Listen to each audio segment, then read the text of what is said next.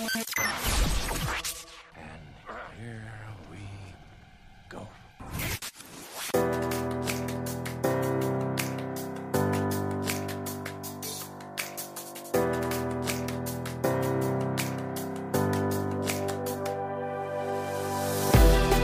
This is the For Freedom Podcast, a podcast that's part of the RFP Network that seeks to exhibit grace to those who have experienced legalism and abuse within the independent fundamental Baptist movement by pointing them to the Scriptures.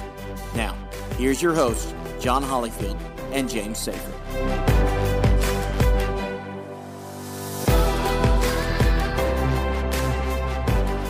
And welcome everybody back to the For Freedom Podcast. I am your host, John Hollyfield, and I'm here with the other host, our co-host, Darth Seyfried. How are you doing, James? There's one and only, John, one and only May the 4th be with you day. And that's today when we're recording it. And I'm glad to be known as Darth Seyfried today. And it was really cool. One of the Charlotte Fire Departments did a Star Wars tribute, and they had all of their,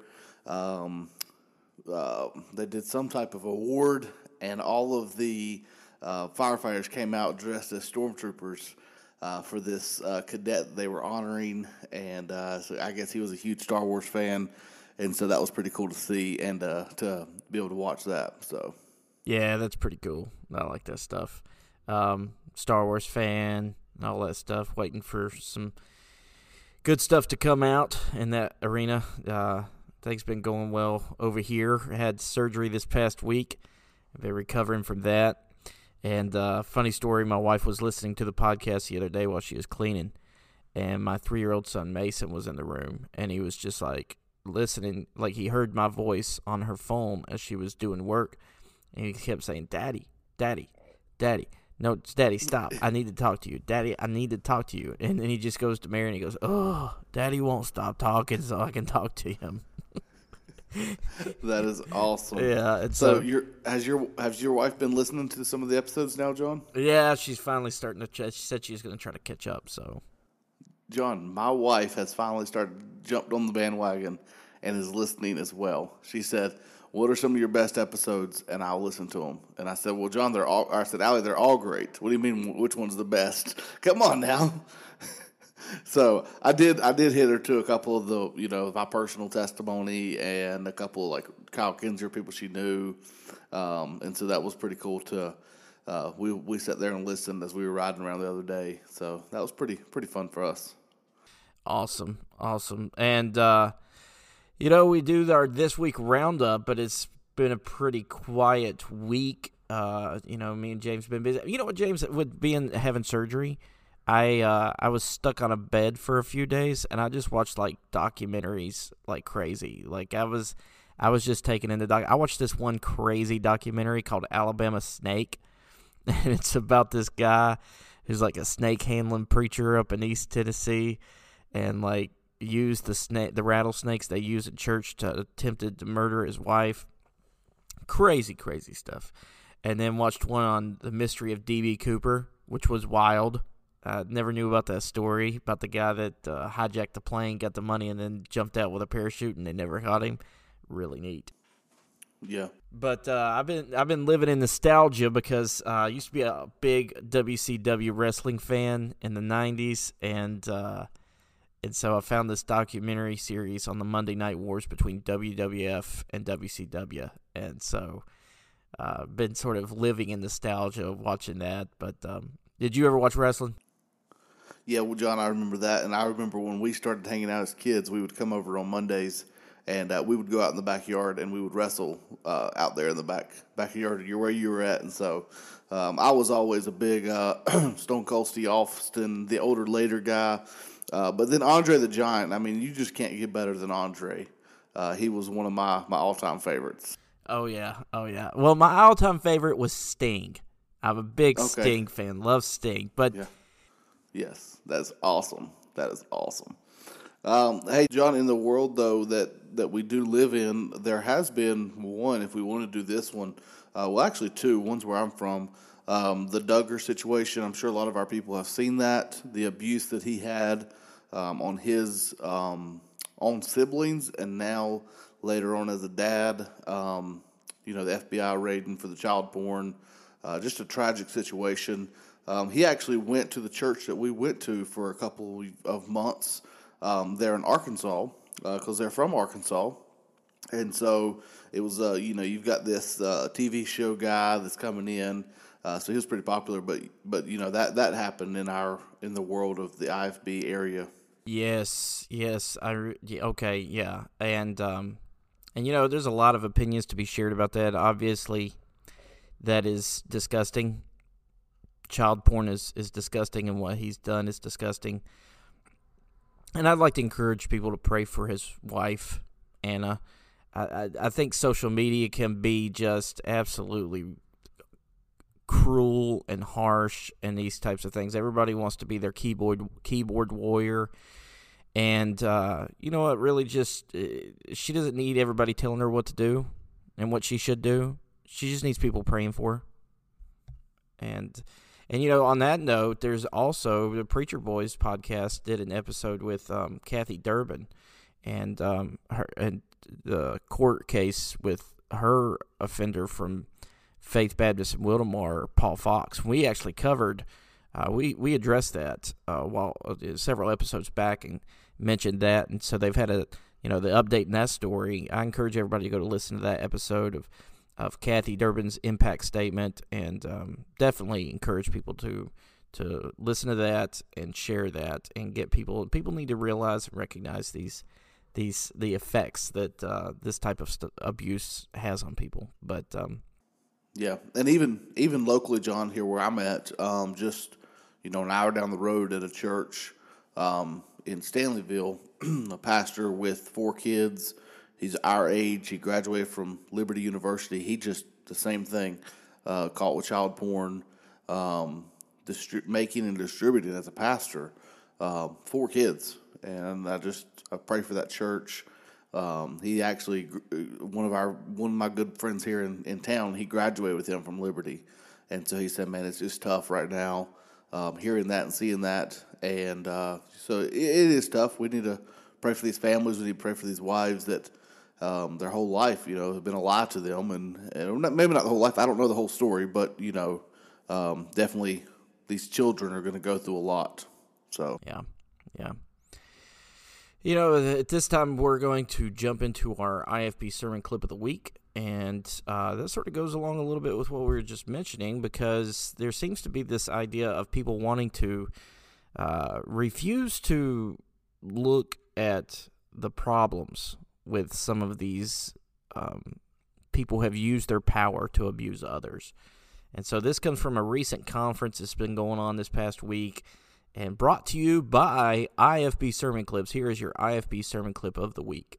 And we have a generation now of the new independent Baptist group that want to tear down all of our heroes. They are very similar to the liberal politicians that want to tear down our history. They want to tear down our heroes of history because of their flaws. These were flawed men. They had problems. They had mistakes. Society was different back in the 1700s than it is today. But because of their flaws, they want us to forget all of the wonderful and good things they did. You heard Brother Coral quote all of those quotes. Men like that barely exist today.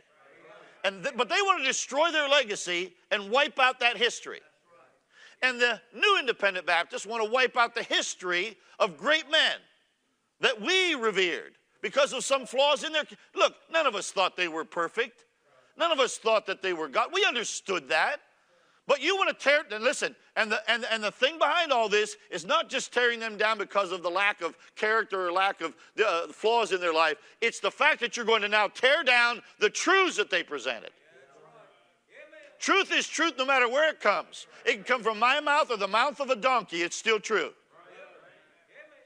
And I want us to understand that and understand that we've made some mistakes. Now, I want to say some things to the older crowd, my crowd. I was the young guy one day. And by the way, I appreciate the fact that Caleb was the youngest guy this morning. I'm the next youngest. And then Brother Paisley, thank God you're here. Because you come after me, and I'm not the old guy on the program. Because a lot of places I go, I am the old guy on the program. At our missions conference, I had one missionary there that was 70 years old, and I said, it was Sigstad, Mark Sigstad. I said, I brought you for one reason. I needed one person older than me so that I didn't feel bad. But there's some things I think we need to understand as an old generation about how to handle a new generation. But don't go to sleep, young generation, because I've got a few things to say to you, too. Oh, that gets me going. Because the thing is, and the guy doesn't mention the names, but in another clip he mentions these heroes that he's talking about, is like Lester Roloff, Jack Hyles, and John R. Rice, and these guys, and they're so upset that people are giving they say that we're tearing them down. We're not tearing them down. We're speaking the truth about them. We're saying let the truth of our lives speak today, and hold that up against the light of the truth of Scripture. And it's not holding up. These people abused people. They turned their ministries into cults. Why should we hold them up? Yeah, it's just so much of a huge form of man worship, and I was in it. I mean, I'm not saying that I wasn't part of it. We lifted up people, and I remember getting some of my first messages. I'm lifting up people, and I remember my pastor came to me and he said, "Listen, our people don't know any of those people. We don't worship people around here," and it was eye opening to me. But now 10 years removed from that situation, and now I have my own life and things are different. Man, I don't. Why is it so important? Because in one of his clips, he says in that same sermon, he says, "I'm preaching Bible here. Pay attention, I'm preaching Bible." Well, you're talking about a man who's not in the Bible. It blows me away. Yeah, absolutely. When you're talking about a guy like Jack Hyles, right? Jack Hyles, who had an affair, a decades-long affair with his secretary that's documented and proven by more than one witness, by more than one person within both of the families. I'm talking about the secretary's daughter has confirmed it, and several of Hyles' kids have confirmed it. This lady's ex-husband confirmed it. So, I mean, how much more evidence and witness you? So this guy carried on a decades-long affair. You have testimony from Jack Hyles' own children that says that he treated his wife like garbage, and so he was a domestic abuser. He domestically abused his wife. And then you look at the state that he ran his church in as it was a cult. You hold it up to the definitions of what a cult is, and it hits it on every note. The guy did not preach truth. The guy over repeatedly preached heresy.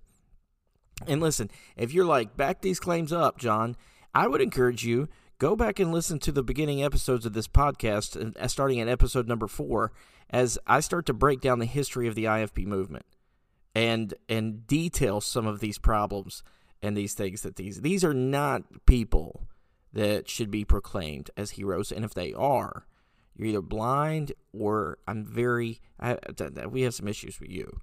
So, that was our IFB clip a week, brought to you by IFB Sermon Clips, and we are so excited actually to get this thing started that me and James have been putting together, and this is actually we're going to start a new series. And so, James, give us a drum roll for this is what we're calling the new series. We're going to roll it out. It's going to be several episodes long, and it is, James, wait a second, what are we calling this? I don't know. RFP. We had talked about a crossover is what you wanted to name it. The RFP crossover epic event? Yeah, sure. That works for me. All right. Yeah. RFP RFP crossover epic event podcasting series for the For Freedom. And so we are so excited to roll this out. This is our first one, and we have the hosts of the 26 Letters podcast, Dave and Sam Velasquez, with us. Dave and Sam, how are you doing? So great. I feel like a superstar. I've never been a guest on a podcast before. Yeah, this is great. We forgot to send you the complimentary basket. We do have shirts made now. Don't worry, I'll give you my address. You have shirts? We have shirts. We have a friend of ours, a mutual friend. It's actually John's sister-in-law, and I grew up with her as well. And she made us For Freedom shirts. And so it's pretty That's awesome. super I was cool. gonna have mine Very on, nice. but my daughter spilled yogurt all over it about 3 hours ago. So There you go. Daughters.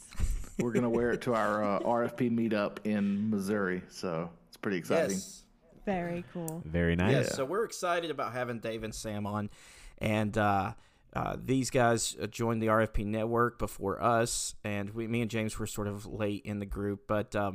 I started getting the first time I ever heard of you guys' podcast was Will Hess threw like a recommendation out there for it. I was like, okay, so another one.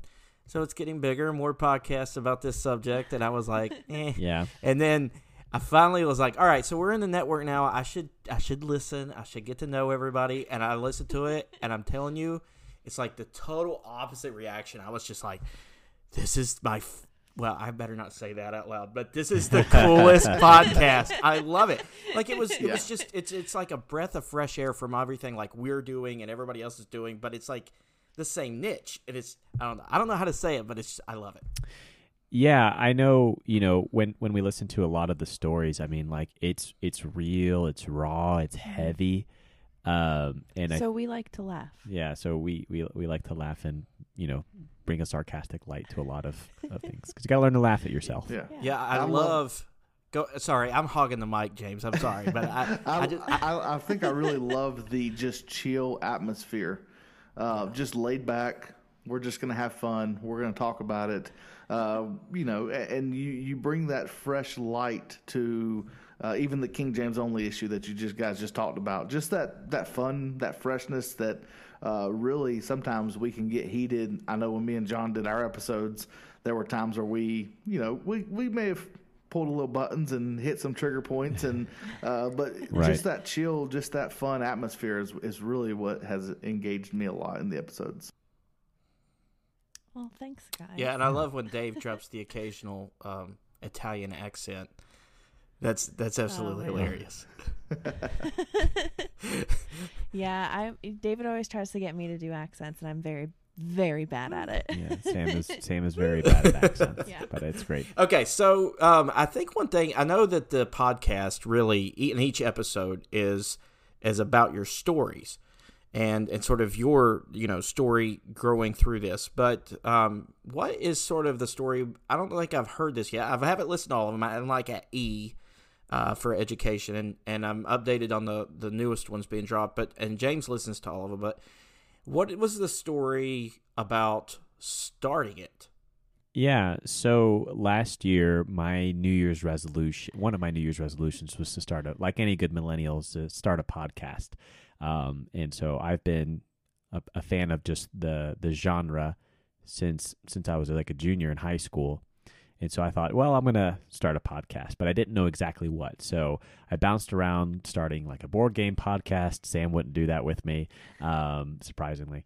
And some other type of history podcast. But I thought, no, that involves a ton of research I don't have time for.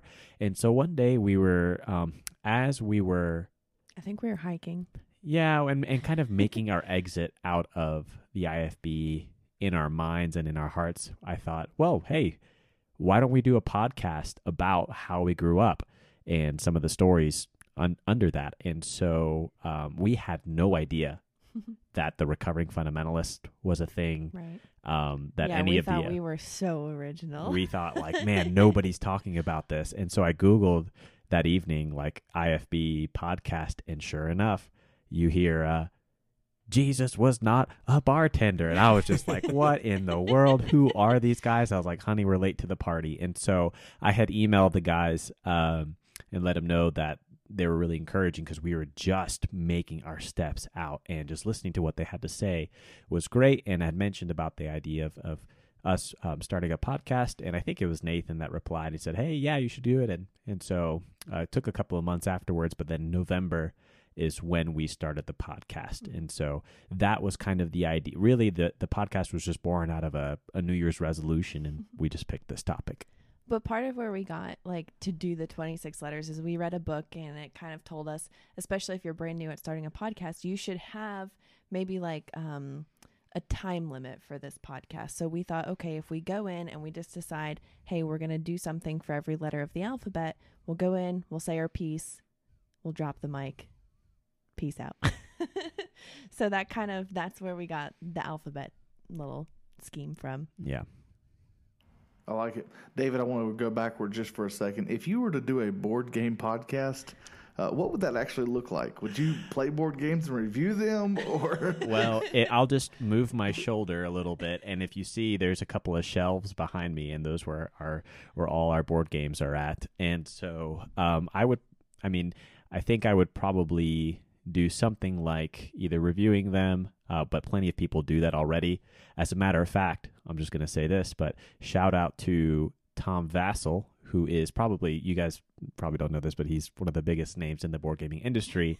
But he, I believe, is also a recovering fundamentalist and follows Brian and them. And so just interesting. But anyways, I'd probably do something about reviewing and covering the stories behind board games, because I'm a big history nerd and a lot of board games are about history. So Also, what he isn't telling you is that we have 2 fake episodes of a podcast called It Takes Two, where we review only 2-player games. yes, this is true. The one that never aired, huh? Yes. Am I seeing 2 like vignettes back there of the Star Wars films too? No. No, those Oh. are they're actually, so we cheated. I'm a very cheap person when it comes to art, and so this is supposed to be like one piece that Is divided vertically, yes, but instead we set them yes, horizontally that way. So yeah, Mm. and it's just like a Gotcha. camper in like the mountains of Utah, and the and, sun like, is setting on the different- camper. the Yeah. different sun periods of the day. Awesome. It's great. James? That's great. Let me ask you one more question since we're on board games. Sure. I'm a big board game guy as well. Have you ever played the game Ticket to Ride? Oh yeah, Ticket Yep. to Ride was probably one of the first ones we ever played. That wasn't Great. like I love it. Life or Monopoly. Yeah, Yeah, it's that's great. So, It's a great one. As a matter of fact, if you guys are in ministry and you work with young people, I would recommend a board game called Wavelength. It's a great party game, and it is. I just creates a lot of laughter. I think you can find it at Target for like $20 or $30. But Wavelength, it would be my recommendation for any kids ministry or maybe upper kids youth And department. even young adult, we love. Oh yeah, hanging and out yeah, with young our adult. friends. Yeah. I'm buying it tomorrow. You recommended it. I have to buy it. It's good. It's a good one. Any other recommendations? Do you have a coffee mug out yet for the 26 letters that I can You add to my know- coffee mugs? We're working on merch right now, actually. All It's right, just all that's right. a lot harder than we thought it would be. So one of the other cool things about your podcast is your music. Your Oh. music is fantastic. My daughter asked me one time. She said, "What do you listen to?" And I pulled. She's like 5. I pulled the headphone thing out and listened, and it was right at the moment your music hit, and she just Bebopping around, yeah. I mean, she loved it. She was just dancing to it, and it's just I love it. tapping, I love it. tapping her foot. Dude, I love that we get compliments on our music because finding that was no joke. Oh my gosh. Yeah. So, But yeah. that's So the music reminds me, and I think this is probably the reason why you picked it, of like a Sesame Street feel. we but- have gotten that before. Yeah, that's Yeah. interesting that you say that. Some people, I didn't really watch a lot of Sesame Street. We just heard it and it really appealed. It shows. The original's music actually has robot noises going on in the background. So if And you're if we chose to keep the robot voices, then it would have been free. Because what did we find on like Free Music Library or something like that, but But we didn't like the robot. so we reached out to the artist, said, "Hey, can you remove the robot sounds?" And he's like, "Oh yeah, sure." So and he charged us like $10, and that's the end of the story. Well, then you start off the podcast with saying the podcast today is brought by the letter, and whatever letter it is, Yes. that is what you're doing. So we're going to do a play on that. Okay, today. sure. All right. So we are the 4 Freedom Podcast. Right. And like letters, Sesame Street also does numbers. So we're going to do today's episode of the 4 Freedom Podcast is brought to you by the number, James? 4. 4, It's awful. 4. As great as y'all do. With the Zoom lag and everything, but yes, 4. And so we're going to talk today about 4 things that Sam and Dave have learned since their exit from the IFB, or 4 takeaways, main takeaways from leaving the IFB. So let's get into this. Are you guys ready? Yeah, I think so. Ready. All right. So what's number 1 on your list?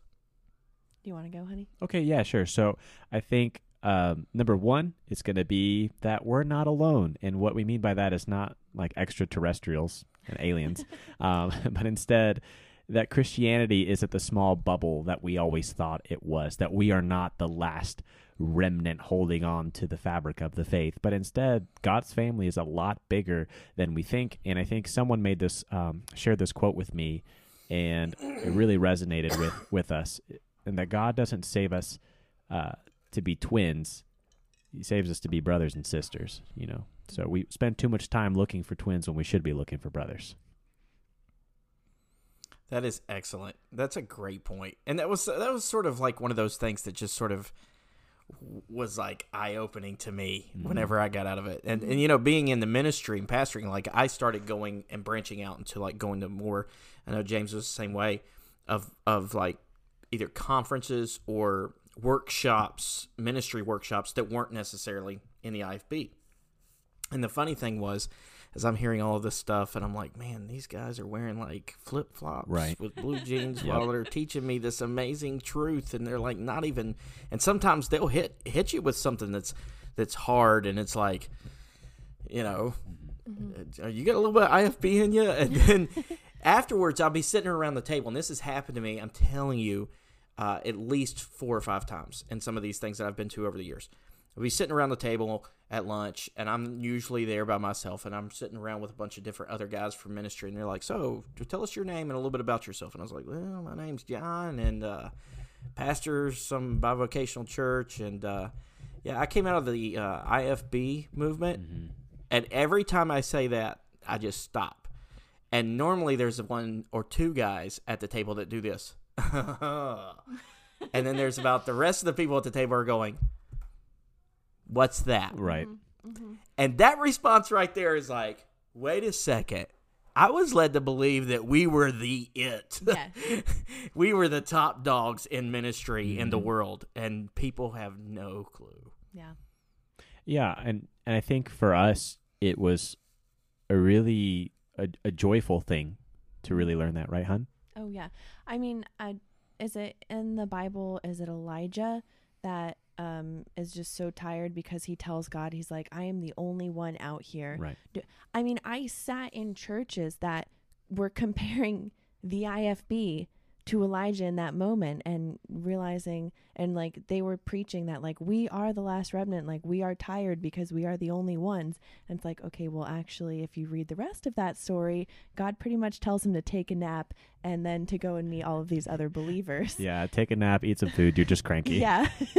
And but like that is very much how I felt, like kind of not like I don't mean this in the sense that it was a burden, but it was kind of exhausting, because you think like if I screw up one time or mess up one thing, then I am just bringing so much shame to this title of Christian, and already we're the only ones that have it right in this large scope of Christianity, and just kind of leaving and realizing that that was not the appropriate way to look at things is very, very refreshing and renewing. Yeah, like we're not the only ones who love Jesus, and there's a lot of other people who love Jesus.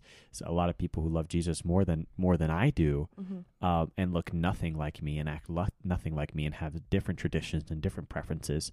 And that's really awesome to know. Like, hey, that's my brother, that's my sister. Yeah, that's so true, and I can say that we definitely went through that as well. And it's good to say, David, that me and you do not look alike. You're a little bit darker than I am. So. Yeah, I don't have to use as much sunscreen, maybe. Yeah. Well, how many times, James, and you guys, you know, went to a Bible college too. How many times have we heard that, you know, you have a preacher up there preaching or some kind of missionary, and they're saying, we need churches here. There's only one Bible believing church in this area. There's no Bible believing churches in this area.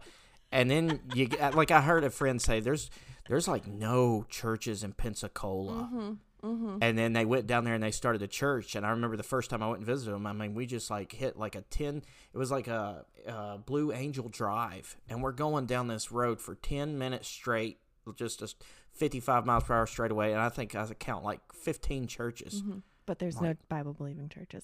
Yeah, that's right. And someone we Just saw like last week. Yeah, just like a week or two ago, some folks that are, I think, pastoring in the Atlanta area and talked about how big and how many people are in Atlanta and how within the that radius there was only 2 independent Baptist churches, and then it was like, pray for laborers or something like that. I was like, oh my And goodness. I was like, I really don't think you need to pray for laborers Right. to Atlanta. And like before, that would have been like, wow, we need people to go down to Atlanta, and that would have been my mindset. But now, to me, I just see that, and it's just like, man, that's so sad that that we limit our fellowship Yes. so much when we could be working together Mm-hmm. to see the kingdom of Christ advance. Yeah. In our small town, we're from Salisbury, and we had a guy come in from Hidnight, Yeah, where buddy. I'm at right now, and he said there was only one Baptist church in Hidnight, North Carolina. And when I came here, there are 7, believe it or not, in the small town of Hidnight, and there's only one independent fundamental Baptist church in Hidnight, North Carolina. All the Right. rest are Southern Baptist or Independent Baptist. They're not Independent Fundamental Baptist. Right. And so his statement was correct. There's only one Independent Fundamental Baptist. There's actually like 7 or 8. So, Right. but what's your number 2 reason for leaving, or things behind that you've learned from the IFB?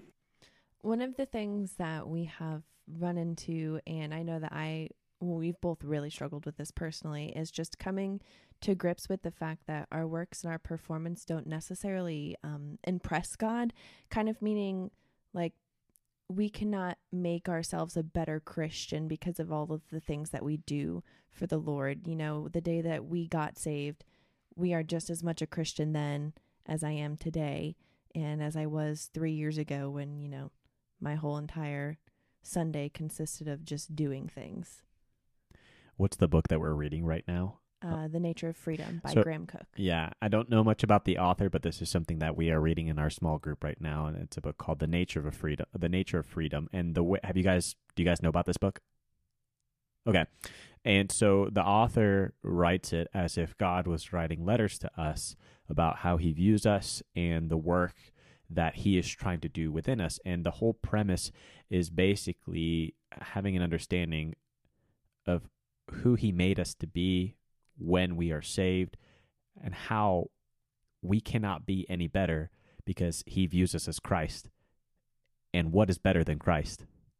Well, nothing.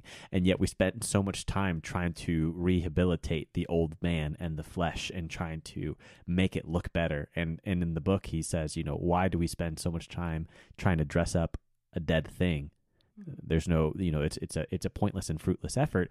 And so in leaving the IFB, I think one of the things, like Sam said, is that like God is not impressed by some of the things that I once thought were so important. And as soon as I figured that out, like, hey, this doesn't impress God, why should I care then if it impresses you? You being whatever pastoral authority or other person who wants to hang that over my head. Well, also when we were at Crown, so Crown, the auditorium is very large. It's divided into 12 sections. And there was like a joke that would be said from behind the pulpit, but also, there's a little bit of truth in everything, right? And so section 12? Mm-hmm. That was the 5-star Christian section. And that joke was made from behind the pulpit. And of course everyone would laugh, but also we grew up in a way that very much made us think that there was such a thing as like a gold star Christian, or like a Christian that wasn't appreciating their salvation because they weren't doing enough for the Lord, and just us totally judging people based off of outward performances. Yeah, me and James been having conversations like that personally, going back and forth with our own ministry efforts with, the biblical process of sanctification. And we sang Sunday at our church, A Mighty Fortress is Our God. Mm-hmm. And I was pointing out to them verse 2, which I think, Sam, it says exactly the first thing that you said is exactly what Luther was hitting at in verse 2 when he wrote this song. He said, "Did we in our own strength confide, our striving would be losing. were not the right man on our side, the man of God's own choosing. Dost ask who that may be? Christ Jesus, it is he, the Lord of hosts, his name from age to age the same. And the way that he writes this last line, he must win the battle. Yeah. And that's what I was telling her. I said, we can't win the battle. Yeah. And I just got You know, chills. our striving yeah. would be losing. I mean, he was hitting that 500 years ago. Yeah. But yet we still struggle with it. I mean, what do you guys think? You know, when we talk about, when someone uses the phrase, he is a good Christian, he is a bad Christian, they're not as good a Christian.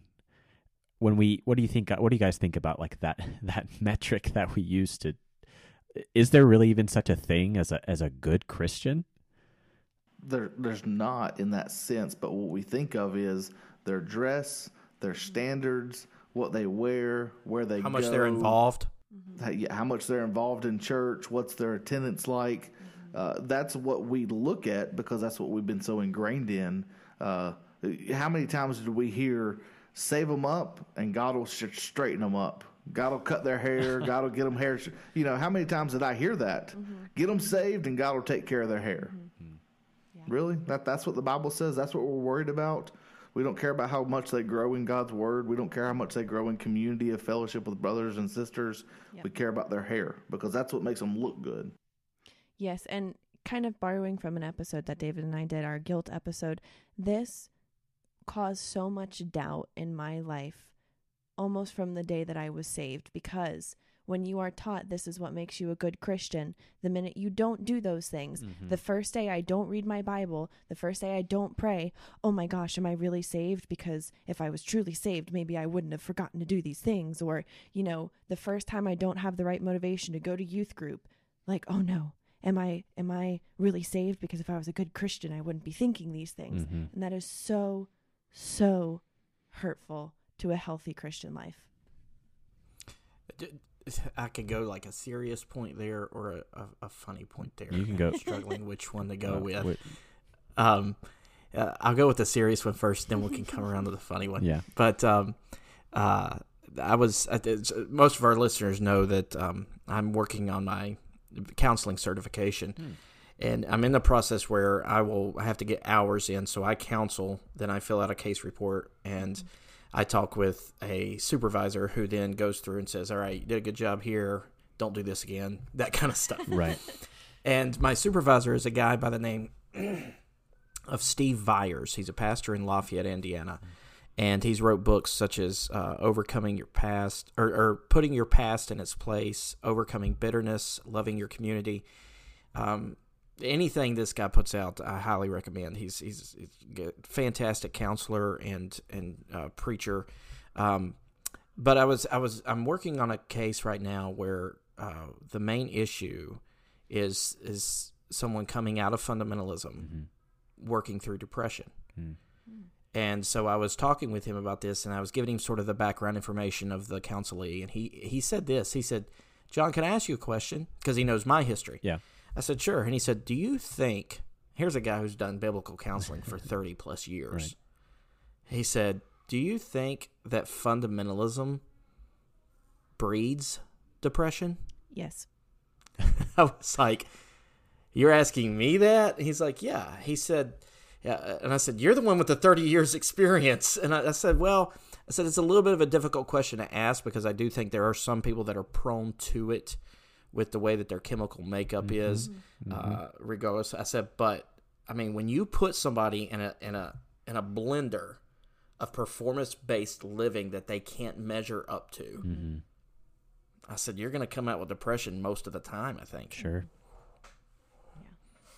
Now, the funny angle that I was going to go to after that, horrible at segues, was how many of you have been saved multiple times?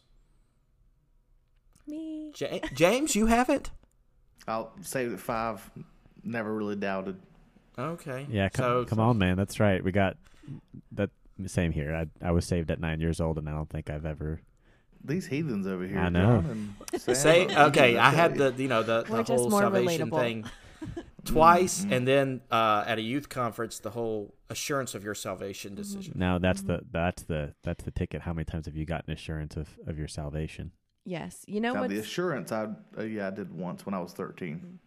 So what I think was probably one of the most disappointing experiences when it came to salvation and doubt and assurance is one time I went to talk to someone that was in my church because I was very, very, very much struggling and I really didn't know. And instead of pointing me to the Bible, she just proceeded to tell me, well, you do all of these things, so surely they're coming out of a heart that's saved. And I'm like, no, they're not. They're coming out of you guys literally standing over me with a freaking whip. And I will get in trouble if I don't do these things. And so I walked away from that conversation, what should have been a very encouraging and uplifting conversation. I walked away so sad, and then absolutely knowing there was no one that I could talk to with these concerns because that's the only response that I was going to get. yeah. Now, my wife, if you ask her, she struggled multiple, probably 10, 15 times of getting saved and resaved and rebaptized because her friend got baptized. So I need to get saved and get rebaptized because I'm not sure. And she was through that legalism of fundamentalism. She was straight out of a Jack House type church. Oh, wow. The pastor started one. I mean, that's what she came out of. And she said it wasn't until she was 15 years old that her pastor's wife sat down with her and said, listen, this is what salvation is. And she said, that's when I got it. That's when I realized that's what salvation is. So, yeah. Honestly, I was struggling with doubt even last year. And it's, which we'll get to this point later, but realizing that the gospel reaches every point and every day of your life. And it's not just a salvation thing, but I was doubting my salvation so much that I felt that David and I actually got our TESOL certification to teach English to speakers of other languages. And we were going to be self-supporting missionaries in another country so that we could, or for me at least, so I could prove how good of a Christian I was. So if that doesn't scream doubt and an unhealthy Christian life, I don't know what does. Yeah, it was interesting. We were driving back from Hickory to Johnson City, and we were driving through the mountains of North Carolina. And we were talking about we were trying to decide what we were going to do for the letter D, and we're like, oh, why don't we do door to door? And so as we started talking about the the methodology and the principles behind door to door ministry, I'd said, well, if I did implement that, if I was a pastor and that was my soul winning program, or however you want to put it, I'd say I'd make sure I did a very thorough course with those who'd be actively involved with that ministry about what the gospel is. And so then Sam proceeded to ask, well, what do you mean by that? And I said, well, what do you think the gospel is? And that kind of bleeds into our next point, that one of our biggest takeaways from leaving the IFB is realizing that the gospel isn't just a one-time event, but that it is good for every day. And when we got back to Johnson City, we threw our bags and things back in the house, and then we proceeded to drive around for another hour so that Sam could just start asking some questions. One of them being wait a second. So you're telling me that we got our TESOL certification not to prove that we were good Christians and not to prove that we were, wanting to serve God and love God and prove ourselves? And I said, no, because that's not the gospel. Yeah. And how powerful that is that when we actually understand that it's every day the gospel can change our life. Wow. So many times it's not that one-time event that happens when I was 5 or 9 or 10 or 12 or 15. It's every day. And, that gospel-centered living, it's not just a one-time event. Yeah, it's great. That's awesome. And people all the time talk about the joy of salvation. How in the heck can you experience the joy of salvation if you think that the gospel is only good for the day that you got saved? I should be living in the joy of my salvation every day. And it is so much easier to do that when you realize that the gospel affects you every single moment of your life. But I will step off. John, when he came out to our church the other day, and he said, he was preaching out here, and he said, I believe that it is a sin to take the Bible and make it boring. Because I think you said that, John, when you were out here, because the Bible should not be boring. It's the most exciting book that's ever been written. Absolutely. And too many times we take it, we make it boring when God says, this is exciting. This is something that changes people's life. Right. Yeah. I think Well, right now. that was one of the reasons. I'm Oh, sorry. sorry. Go ahead, Sam. Well, I was just going to say right now for part of my daily time with the Lord, I'm using the Bible Project, which I don't know if you guys know what that is, but you can find it for free on YouTube. And me as an English teacher, I love it because their whole purpose is to show how all of the Bible connects to each other and like different allegories and different like metaphors or motifs or whatever. And it's so cool. And it makes the Bible so not boring. Absolutely. That was one of the reasons too. This whole gospel part was one of the reasons too why I wanted to start the podcast from the beginning, because I may be a little bit more jaded than others with the IFB. I get that, and I try to dial it back sometimes. But I think it's a lot. See, I think it's a lot more harmful than just you got the crazy pocket that people talk about. Oh, those are the crazies, the IFB sermon clip shows. Yeah. And then you've got the Hiles crowd or the abusive crowd. But, there's good IFB. And see, I just sort of see it's more harmful as a theological construct. Right. And that's where my issue was. Sure. I said, no, it goes deeper than this because they are missing it on the gospel. And then that flows from their theological understanding of everything. It sounds good in some ways that they're presenting it, but it's skewed. Mm-hmm. And that was sort of, again, that might be a little bit of that coming out right there. But that was sort of my perspective on it too. Yeah.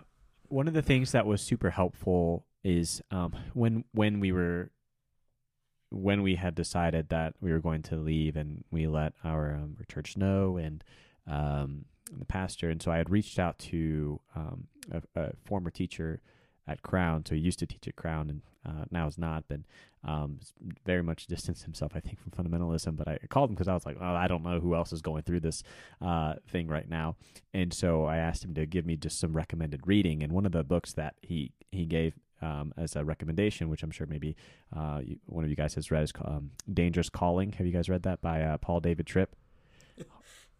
It's in the mail. It's coming in the mail. I've been waiting. I ordered it for my birthday, and I was like, somebody told me that was the greatest book on leadership they've ever read. That book just broke me and made me weep and made me cry and made me realize, and I need to reread it again to get some more out of it. But the whole premise to just talking to pastors and leaders and telling them why they're so worn out because they don't apply the gospel to their daily life. And it just made sense. I'm like, geez, no wonder we're burning out. No wonder we feel the way that we do. It's because we've never applied the gospel to our lives daily, and that was never an emphasis that was made, and I'm guilty of this, of just teaching people, all right, what is the gospel? It's the death, burial, and resurrection of Jesus Christ, and that's it. And while, yes, that is the good news, that good news permeates more than salvation, like we've said, but every aspect of our life. And that book is just, it's tremendous. And so to any of your listeners that are listening to this, I wholeheartedly recommend Dangerous Calling. It is so, so good, and I think at least in the last several years, aside from the Bible, has been the book that's impacted me the most. Yeah, and last Wednesday I preached on Luke 9:23, where it says, "Deny yourself and take up your cross daily." Mm-hmm. That's the gospel daily. Yeah, Jesus tells us that, but how many times do we hear that verse and we don't ever apply that daily part? We just say, "Take up your cross and follow me." But it's a daily thing that we have to do, and that's the gospel. Well, and taking up your cross is like, it's obviously this is implying that we are going to suffer for Christ, and that we shouldn't put our own convenience over the Lord. But certainly, the walk with Jesus and the relationship with Christ and His sustaining of us isn't what is, isn't the thing that's emphasized, at least from what a lot of what I understood in growing up, for sure. Yeah. So what's your last point, your last thought, number 4 of what you've learned from leaving the IFB?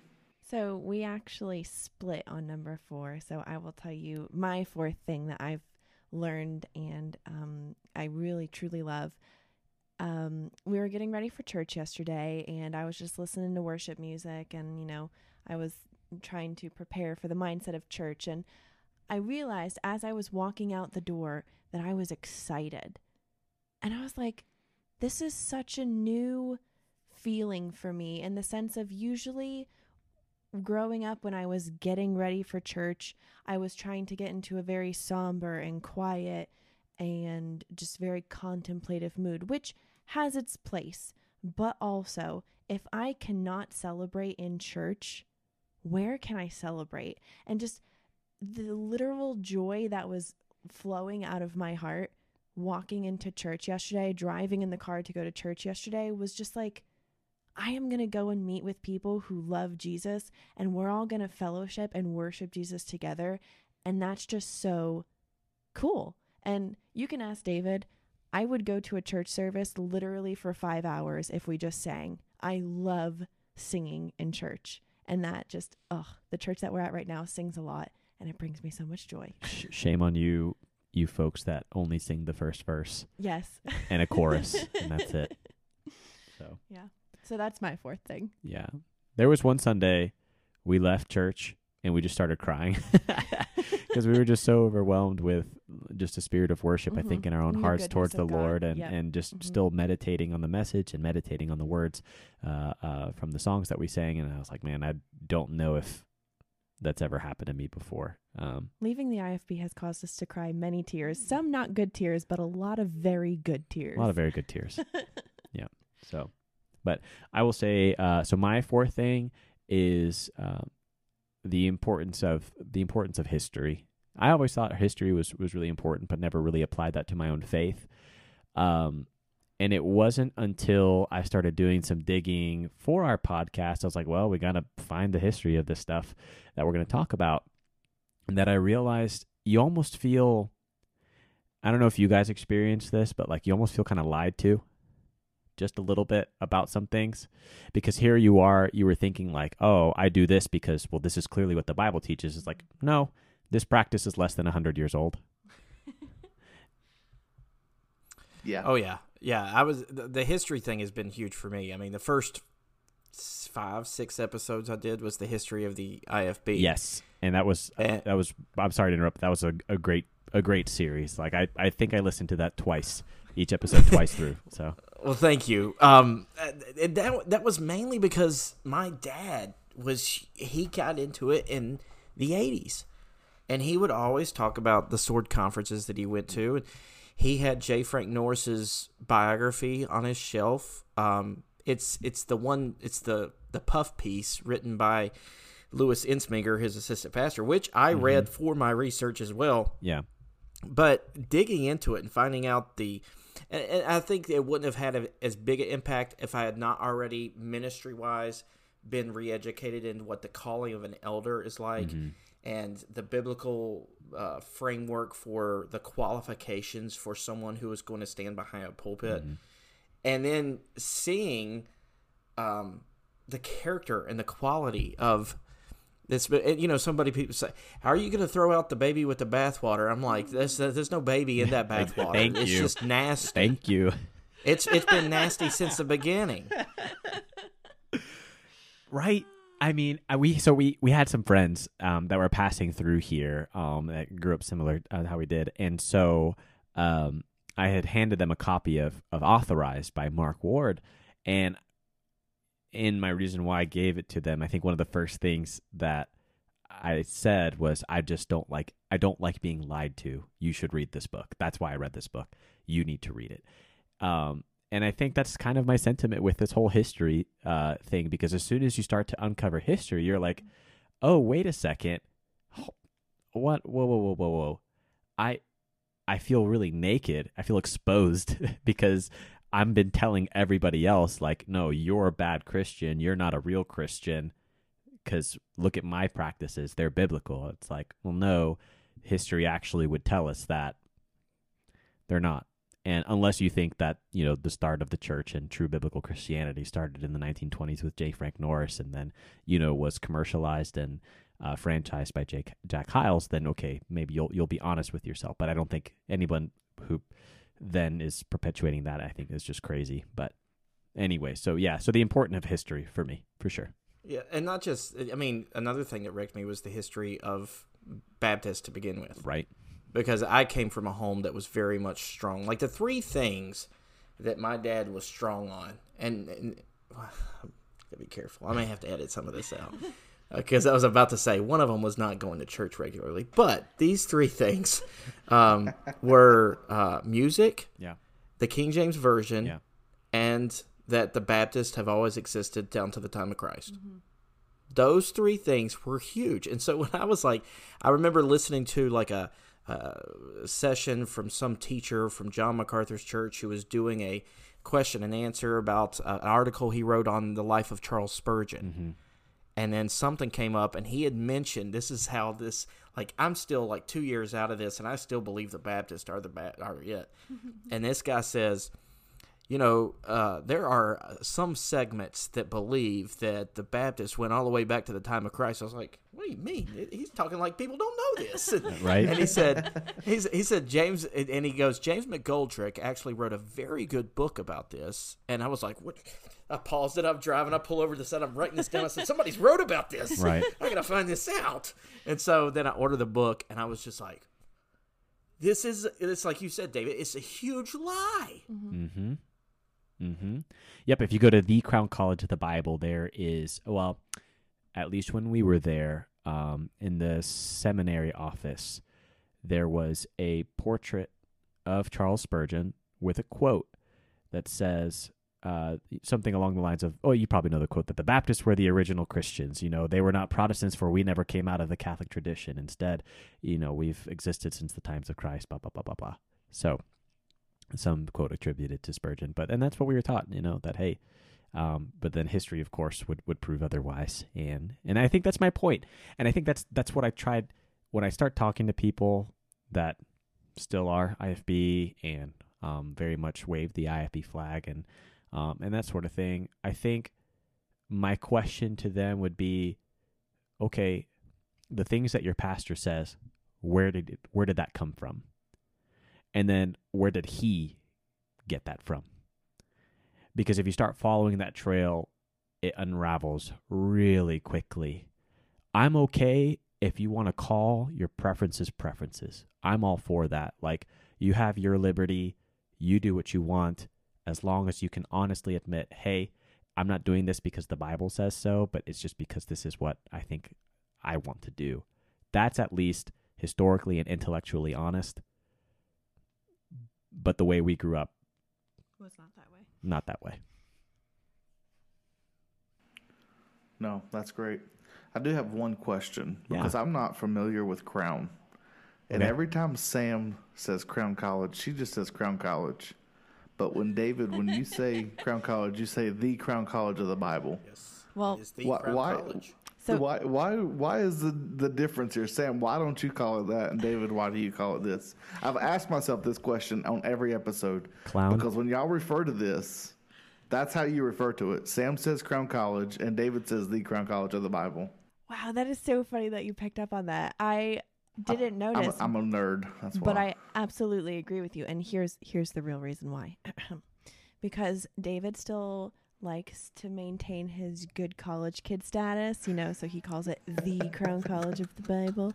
And me, I was very much all about flying under the radar. So that's not true. No, I call it that because it's kind of a joke. Because, you know, like I think part of being a Crown student is also thinking that you're better than all the other IFB colleges. Like, there's also definitely like put on airs and like the way we do our music and the way we come to church, and like, you know, it's just very like, you know, you got your nose up in the if it rained you would drown. Yeah, basically. And so that is the name of the school. It is so, like, and that's how Pastor Sexton would say it too when he was getting really emphatic about a point. He would be like, at the Crown College of the Bible, we do it this way. So during basketball games, you know, because we always won our basketball games, am I right? So or like soccer games or whatever.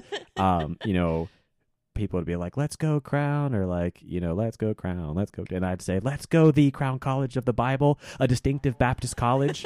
where we Let's take go. where we take the high road, and the high road is not choosing between the good and the bad, but the high road is choosing between the good and the best, and always choosing the best, and the best is the unending pursuit of Jesus Christ. That was our college motto. Boom. So Amen. Yes, I'm Come on. very familiar with the ministry, and I think I went to 3 couples retreats that they had done. Wow. And I'm telling you, like, there are so many things that even when I was like gung ho IFB, I would just get under my skin just being there. I remember hearing a story about how Sexton said that if he saw a staff member walk by a piece of trash on the ground yeah, and not pick it up, he would fire them. come on. Doesn't. Good Lord. And I remember, James, I don't know if you were there for this, but one time Tony Hudson came through Champion, and he was trying to get a rise out of the Champion students, and he was going on, his Tony Hudson just going at it, and he says, "You want to know how you spell champion?" And he goes, CROWN. I love it. But see, we were all like, there for that. "Oh, that's pretty funny. my That's pretty." We didn't word. care.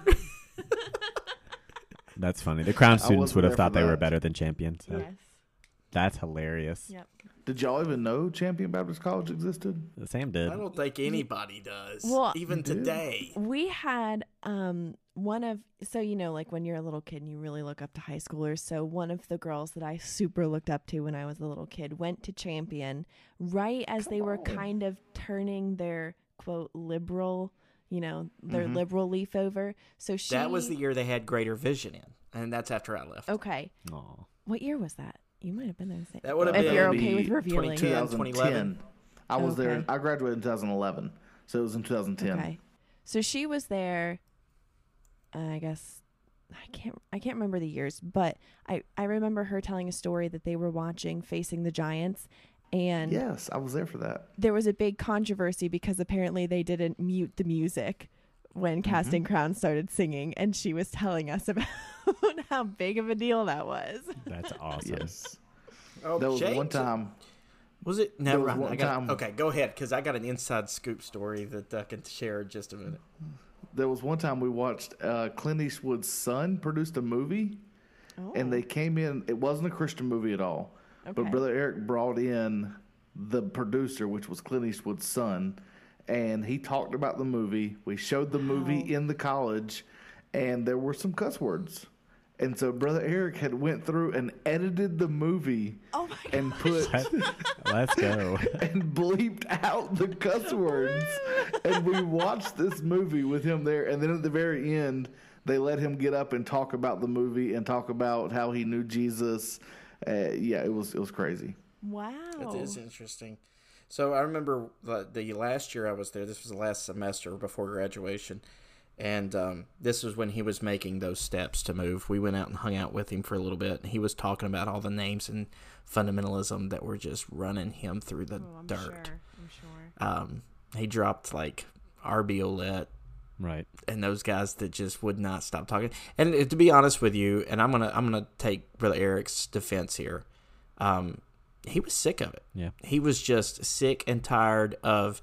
He was like, we're supposed to be independent, but every time I do something, the Brethren Court of the IFB has something to say about it and is going around telling churches not to send people to us. Yeah. And he's like, who cares? Be independent. And he had his fill of it. He was done. And I don't blame him. I don't know how we got way off on that. I Well, don't either, he asked about but it was great. the Crown College of the Oh, Bible. yeah, I asked about Yeah. that. Which Yeah, now sorry, they Well, guys, real quick, they're no longer I think last No, time I I checked know their for website. sure. Okay. Yeah. They're no longer a distinctive Baptist college, they're a distinctive Christian college. So they are starting down this slippery Well, no, slope. because no, because that's what TTU was their slogan, a distinctive Christian college. But TTU They is don't exist anymore. right, So that slogan is up Which for grabs.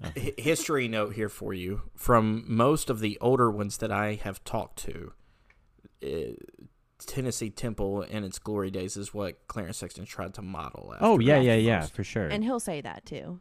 That's, Oh, he does? Oh. That's very much his goal. Yeah, Lee Robertson was Okay. the greatest Christian man he ever knew. So Yeah. yeah. Well, I have absolutely loved this time together, guys. I can't great. wait till we have a chance to just meet up. We may, next time I go to North Carolina to see family, I may like swing up through Johnson City and come back down. Well, I mean, you know, his Next time parents y'all still are live in Hickory, Hickory. Yeah. let me know. Yes. We'll And I do. will buy you lunch. Oh, well, that's very nice of you. but- John, yeah, you're chopped liver, John, now. hey, if you You got could, new friends. yeah, Hid Night was cool because fourth grade is where we would take our trips to to the mines. Yeah, You can see my church. You can see my church from the gym mine. Oh, right on. Cool. Yes. So, Yeah. North Carolina's great. Anytime we drive into the border, I go. He'll beep the horn and he'll be like, Hallelujah. and whenever we have our dog with us, he'll be like, "You smell that, Klaus? That's North Carolina air." Yeah, that's right. My family knows that I have a rule that anytime we go to any store, grocery store, or gas station, and they have cheer wine, Yeah. Daddy's buying some. I will say, Cheerwine is very good. Very That's good. so good. It's made in Salisbury, North Carolina. Yeah. Boom, my hometown. Very good. Also, wasn't Hickory like the wicker capital of America for a while? The textile industry, Textile. Okay. Yeah. All right. furniture. So I Salisbury. think we've lost everybody Yeah, at this point. That's right. John, you you have may no idea. want to edit. You guys can edit this part out over here. John, go ahead and close the show down for us. Oh, it's been an absolute blast having David Sam of the 26 Letters podcast. Guys, do you have any closing comments that you'd like to leave us with? well, I'm the cooler one out of the two of us. I was kidding. But honestly, thank you guys for asking us to come on. It has been very fun and enjoyable. Yeah, no, and I appreciate the work that you guys are doing with your Mhm. podcast. I enjoyed listening to it, and I think that the kinds of conversations that you help facilitate are things that are challenging, one, but also edifying. And I think that is not something that a lot of people can accomplish. So thank you guys for doing that. Well, that means a lot. That means a lot. It does. James, any closing comments? I'm great. I'm just geeking out that we got to talk to David and Sam over here. Yeah, absolutely. All right, thank you guys so much for listening, and as usual, check out the podcast and rate it, review it, and share it if you can. And until next time, to God, not The Works the pastor. Performance Salvation. Works Performance Salvation.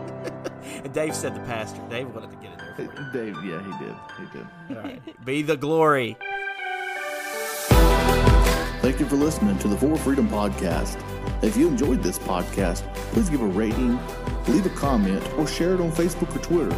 To find more helpful resources for your journey through the independent fundamental Baptist world, check out rfpnetwork.org, where you can find this podcast and others such as the Recovering Fundamentalists Podcast, the RFWP Podcast, the Young Baptist Podcast, the Church Split, the Preacher's Kids Podcast, the 26 Letters Podcast, and the RFP in Espanol. God bless.